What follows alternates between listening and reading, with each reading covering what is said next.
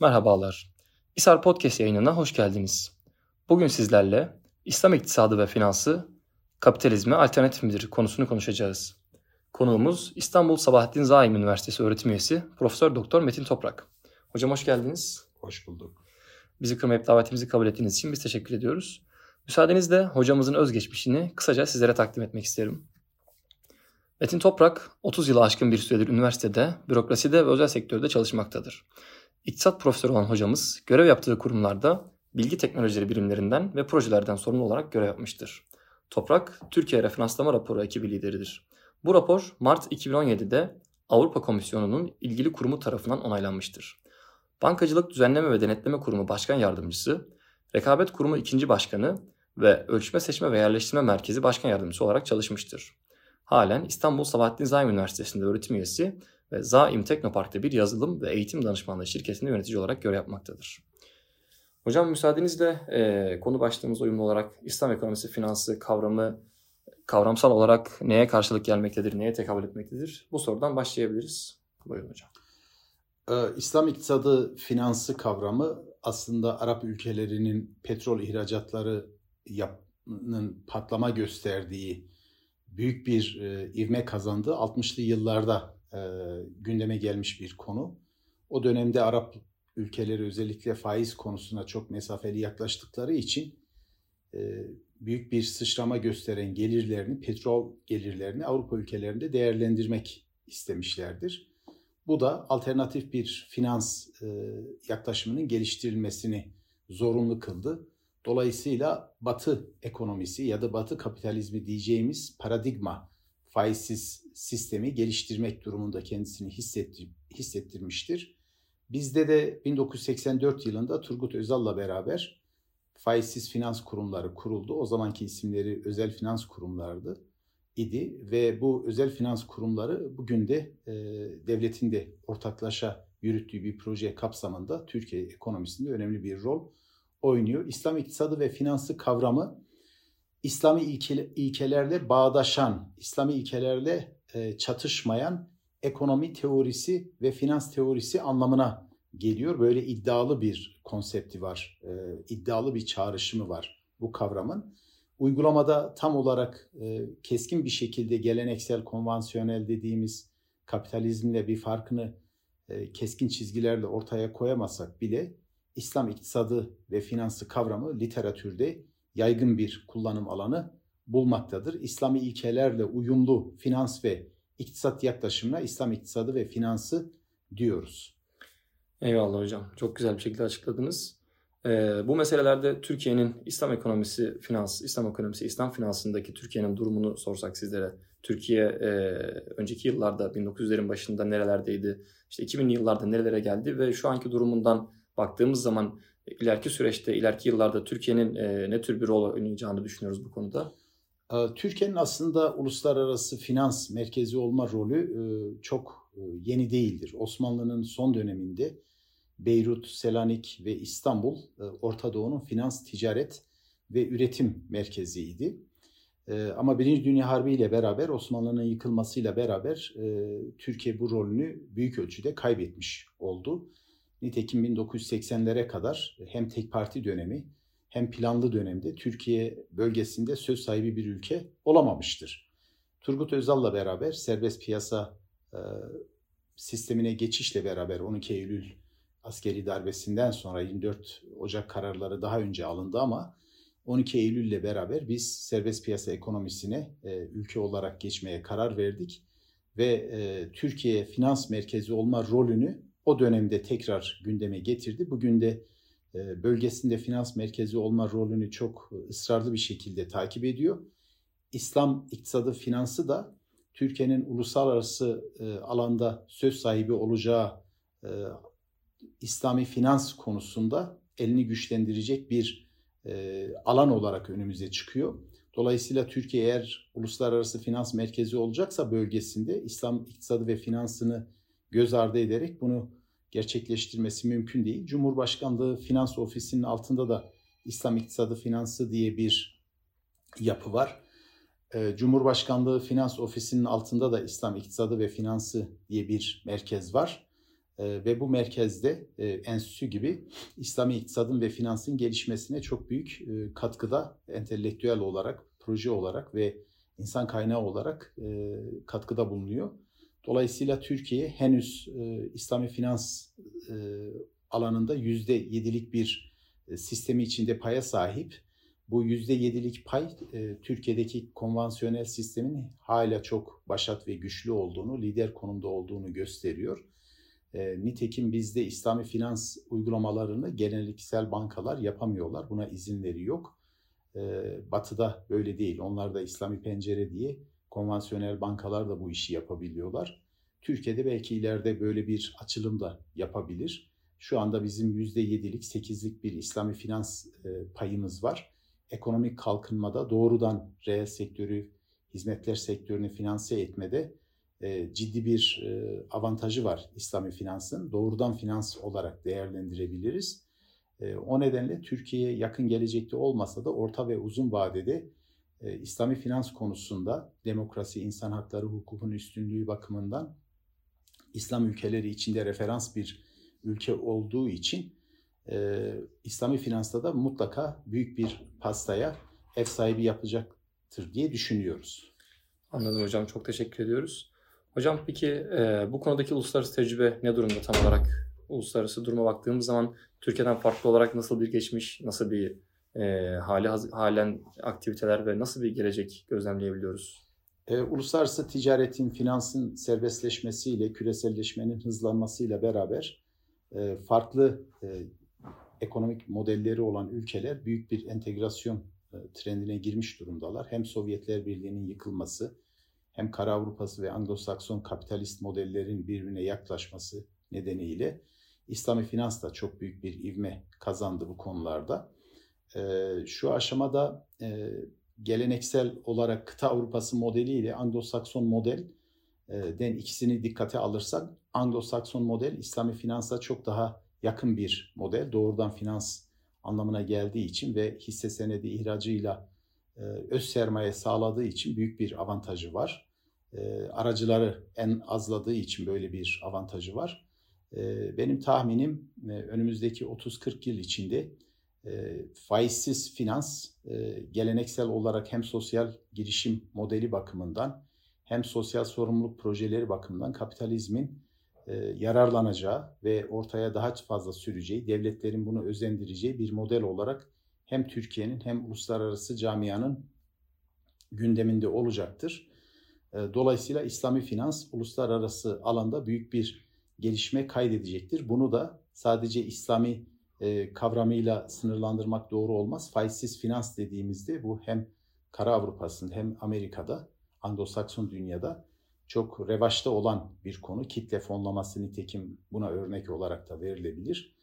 Sermayeyi tabana yayma, toplumu ekonomik değerlere, varlıklara ortak etme yaklaşımı giderek ivme kazanan bir trend olarak dikkatimizi çekiyor.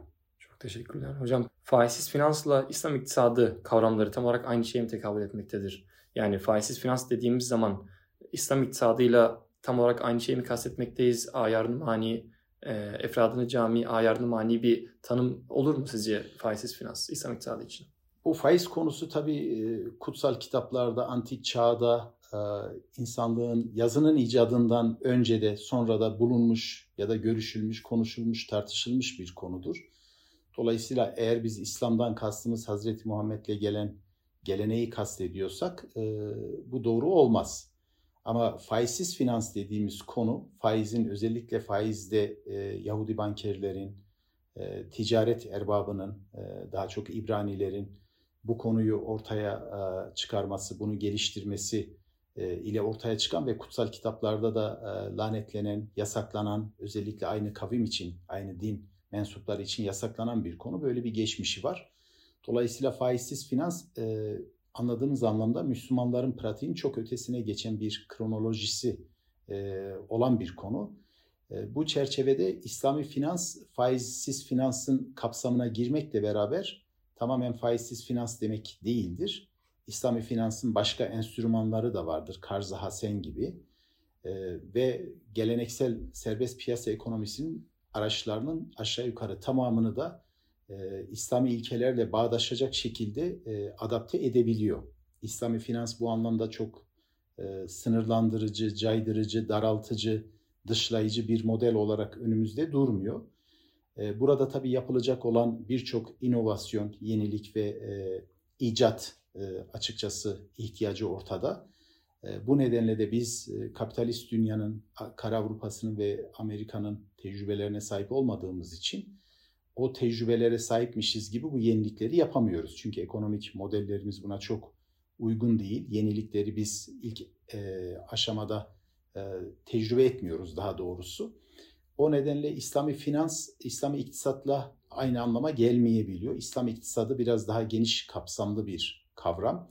İslami finans onun bir parçası oluyor. Faizsiz finans dediğimizde belki %80-90 oranında hatta İslami finansla ya da İslam iktisadıyla örtüşecek bir alan ama her üçü de birbiriyle aynı anlama gelmez. Teorik olarak en azından bunu söylemek mümkün.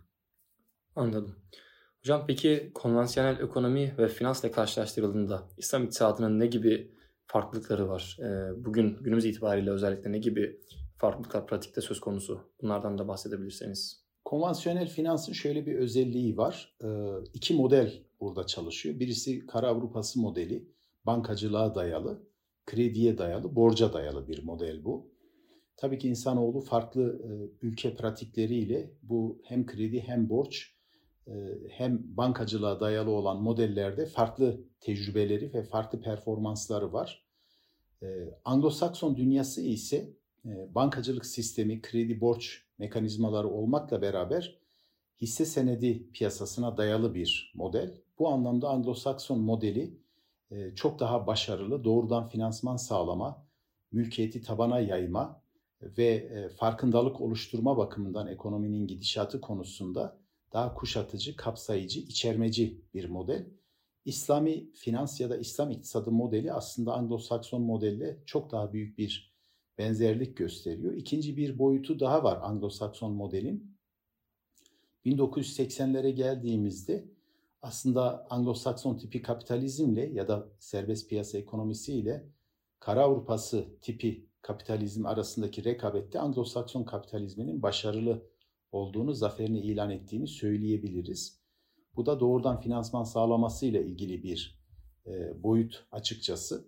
Ve İslami finansta gelişen alanlar itibariyle mutlaka bir mal ve hizmet finansmanında kullanılması gerektiği için sağlanan kredinin ya da sağlanan fonun bu çerçevede Kara Avrupası boyutu oldukça sınırlandırılmış, Anglo-Sakson boyutu oldukça serbest bırakılmış bir model olarak görebiliriz. Bu çerçevede İslam ekonomisi, İslam finansı kavramları kavramsal olarak birbirinin yerine kullanılabiliyor. Doğru olmamakla beraber. Ama Galat meşhur var burada. Önümüzdeki dönemde de büyük ölçüde Anglo-Sakson modelle yakınsayacağını öngörebiliriz. Hocam malumunuz Bitcoin ile beraber gittikçe popülerleşen, artık popülerliğinin zirvesine çıkan tabiri caizse çok daha yeni çok son zamanlarda popülerliği nispeten azalsa da hala popülerliğini kaybetmeyen ve gündemimizde olan, birçok insanın gündeminde olan kripto paralar mesela bu gibi araçların ve daha başka birçok aracın İslam iktisadında ve İslam finansında İslami olarak bunların hükümleri nedir? Bunlarla nasıl bir muameleye girebiliriz? İşte ne kadarının durumu nedir vesaire gibi birçok farklı sorular var. Ve bu tarz sorulara özellikle hani bu araç yeni bir araçsa özellikle buna verilen cevaplar bu konvansiyonel bankalara kıyaslandığı zaman İslam finansında, İslam iktisadında ve İslami bankacılıkta tabiri caizse çok daha geç oluyor. Bu da şu anki yani Türkiye bazında özellikle ve diğer yerlerde İslami bankacılığın konvansiyonel bankacılığa göre payının daha da düşük bir yere sahip olmasına sebep oluyor. Bu durum sizce şu ana mı özgüdür yoksa gelecekte İslami finans, İslam iktisadı, İslami bankacılık daha da gelişecek ve bu tür durumların daha da önüne geçilecektir? Yani bu reaksiyon hızı sizce daha mı hızlı olacaktır? Yoksa bu İslam iktisadının, İslam finansının tabiatında olan bir şey. Bu her zaman böyle olacak ve her zaman ileride İslami finans konvansiyonel ekonomiden, konvansiyonel finanstan bir tık daha geride takip edecek. Pazardaki pay oranı olarak daha az bir yere mi sahip olacaktır? Uluslararası ticarette ya da ulusal ticarette Amerika gibi büyük kıtasal ülkelerde, Çin gibi büyük ülkelerde, ekonomilerde de Almanya gibi ülkelerde aslında ticaretin finansal alandaki hareketlerinin takibi, ticaretin takibi, bunlar dijitalleşme ile beraber daha olanaklı hale geldiler ama aynı zamanda denetimleri de daha olanaklı hale geldi. Bu da kara para, suç gelirleri, kayıt dışı ekonomi, bunların tamamı suç olmayabilir elbette. Bu tür para hareketlerinin devletlerin gözünden kaçırılacak şekilde paralel kanallar bulması ihtiyacını ortaya çıkardı. Bu bir boyutu, teknolojinin ve kripto paraların ortaya çıkması, bu önemli bir boyuttu. Daha sonra akıllı sözleşmeler, blockchain teknolojisiyle beraber bu sefer bir sözleşme güvenliği ve ticari güvenlik konusu öne çıktı. Blockchain teknolojisi buna büyük bir imkan verdi. Ama blockchain teknolojisi hem kapladığı serverlardaki alan itibariyle hem tükettiği enerji itibariyle çok da maliyeti düşük, feasible bir seçenek değil. Kripto paralarda ki esas problem suç gelirlerinin, kayıt dışı ekonominin ya da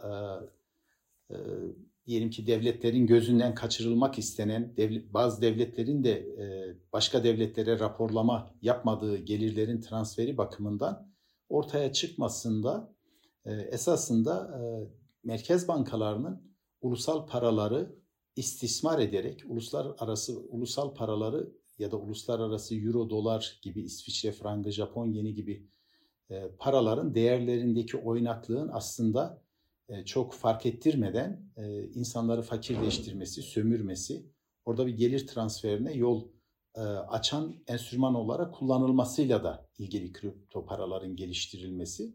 Nitekim kripto paralardan sonra bütün dünyada bir gecikmeyle merkez bankaları bunu izliyorlar, anlamaya çalışıyorlar. Merkez bankaları dijital paraları geliştirilmeye başlandı. Türkiye'de şu anda zannediyorum 3. aşamada Merkez Bankası dijital parasını geliştirmede. Esasen Merkez Bankası dijital parası kripto parayı telafi eder mi? %30-40 oranında edebilir.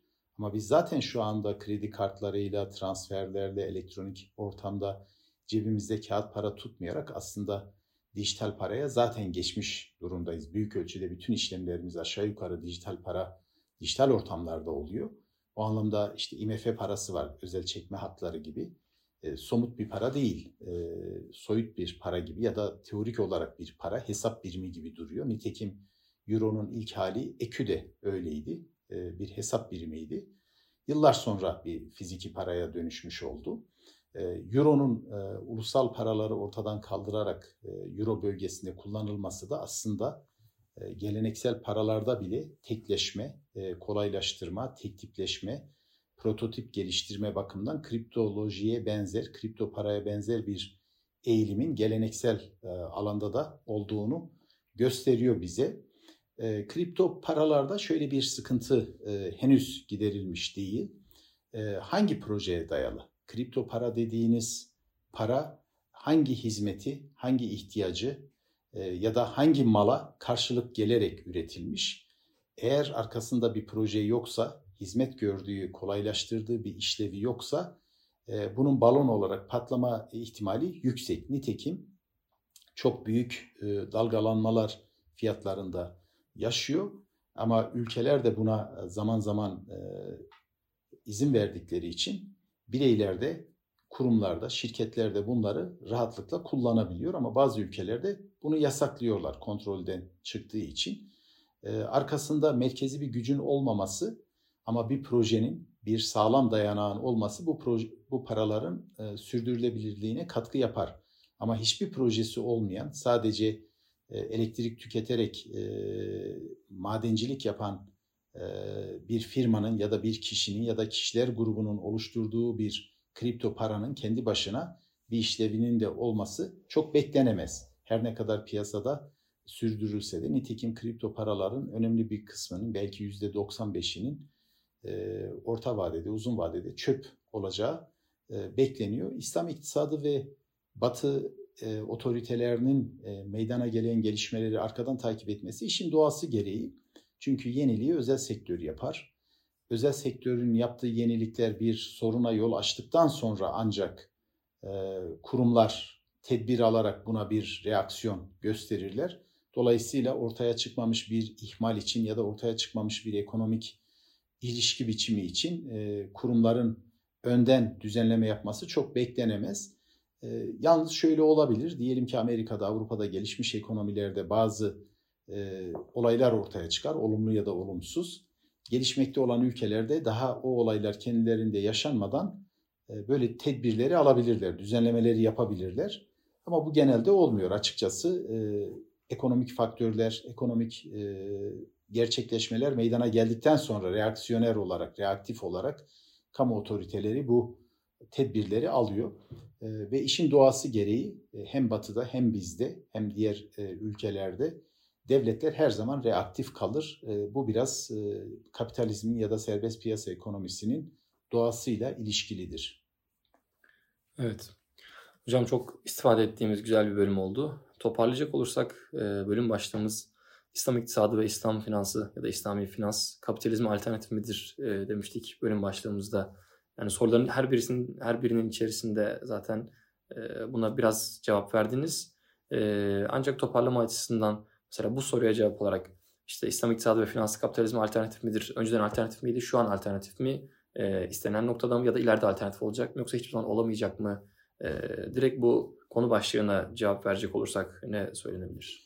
Şimdi İslam iktisadı ya da kapitalizmi kavramı malum Karl Marx'ın nitelendirmesi ve aşağılamak için pejoratif bir yaklaşımla bu kavramı kullanıyor. Kapitalizmin diğer esas yaygın kavramsal literatür anlamı serbest piyasa demek. Serbest piyasa İslam ekonomisinin de özünü oluşturur. Burada faiz konusu çok ayrıcı bir faktör olarak İslam ekonomisi ile serbest piyasa ekonomisi arasında yer almaktadır. Serbest piyasa ekonomisinin ya da diğer adıyla kapitalizmin çok kanıksadık artık kullanmaya şöyle bir avantajı var. 19. yüzyılın kapitalizmi ile 20. yüzyılın ilk yarısının kapitalizmi farklı. 20. yüzyılın ilk yarısının kapitalizmi ile 20. yüzyılın ikinci yarısının kapitalizmi farklı. 21. yüzyılın kapitalizmi farklı. Dolayısıyla teknolojiyle, endüstrileşmeyle, sosyal hareketlerdeki gelişmeyle, demokrasi, hukukun üstünlüğü bunların tamamı bileşik kaplar gibi kapitalizmin de işleme modelini etkiliyor. Bugün bizim sosyal girişim modeli dediğimiz, kamu özel ortaklığı dediğimiz, ilişkisel devlet dediğimiz ve STK'ların, sivil toplumun, devletin ve özel sektörün beraber iş yapmasını salık veren model bundan 50 sene önce belki sosyalist piyasa ekonomisi ya da piyasa sosyalizmi olarak nitelendirilebilirdi ve aşağılanırdı. Ya da karma model olarak nitelenirdi ve tarih bunun sayısız başarısız örnekleriyle dolu. Ama bugün 2009'dan 8'den bu tarafa İngiltere'nin öncülüğünde bir sosyal girişim modeli olarak bir model ortaya çıkıyor. Aslında piyasa sosyalizmine çok benzer fakat içerimleri nispeten farklı. Ve bugünün dünyasında biz buna sosyalizm ya da sosyal piyasa ekonomisi demiyoruz. Biz buna sosyal girişim modeli, ilişkisel devlet diyoruz ve 3 organın, devletin, özel sektörün ve sivil toplumun güçlerini birleştirerek ortada kalan sorunlara ticari çözümler, rasyonel, sürdürülebilir çözümler geliştirmesini öneriyor. Dolayısıyla serbest piyasa ekonomisi ya da kapitalizmin büyük bir avantajı var. O da çok esnek, günün koşullarına göre yeni biçimler alabiliyor. Böyle olursa yani böyle bir kutsal kitap gibi yazıldığı gibi duran bir sistem olmadığı için kapitalizmle mücadele edecek bir sistemden teorik olarak söz etmek mümkün değildir. Kapitalizmin toplumun ihtiyaçlarına, endüstrileşme devrimine göre çok farklı boyutlar alıyor. Bir dönem İslam iktisadına yakın olabilir, diğer dönem sosyalizme ya da planda ekonomiye çok yakın olabilir. Başka bir dönemde de pür siyaset, hem siyaset olarak hem ekonomi olarak serbest bir mantaliteye dayanabilir. Bu nedenle kapitalizm ve İslam iktisadının rekabetinden bahsetmek teorik olarak çok anlamlı değil ama aynı zamanda benim söylediğimde bir totoloji anlamına geliyor. Fakat gerçekten de bu fleksibilite, kapitalizmdeki bu esneklik her dönem için aynı hastalığa farklı çözümler üretme kapasitesi kapitalizmi biraz benzersiz kılıyor. Benim kanaatim İslam iktisadının da ya da İslami finansın ya da İslami yaklaşımın da bununla çok çelişmeyeceği yönünde. Bu nedenle aralarında illa bir ayrıksı, aykırılık ya da bir çatışma aramak çok mantıklı gelmiyor. Sadece temel ilkelerde işte makasıdı şeria, temel 5 ilkenin dışında bir 10 ilkeye kadar çıkarılabiliyor. O makasıdı şeriaya uyduktan sonra serbest piyasa ekonomisinin bütün umdeleri aşağı yukarı İslam ekonomisiyle de bağdaşır gibi bir yol sonuna varabiliriz. Hocam tekrardan çok teşekkür ediyorum. Az ama öz bir bölüm oldu. Yani aslında birçok büyük kavrama değindik. Birçok büyük kavram konusunda gerçekten çok güzel değerlendirmeleriniz oldu. Tabii isteriz ki inşallah diğer bölümlerde bu kavramların her birini tek tek ele aldığımız bölümler olsun. Mesela blockchain ile ilgili bir bölüm olsun. Ondan sonra İslam'da serbest piyasa ile ilgili bir bölüm olsun vesaire. İnşallah ileride onlar da mümkün olur. Şimdilik tekrardan çok teşekkür ediyoruz. Ben teşekkür ediyorum. Rica ederim hocam. Ne de estağfurullah ne demek. Dinleyicilerimiz için de inşallah istifadeli olmuştur, istifadeli olacaktır. Bir başka bölümde görüşmek dileğiyle diyelim. Hoşça kalın.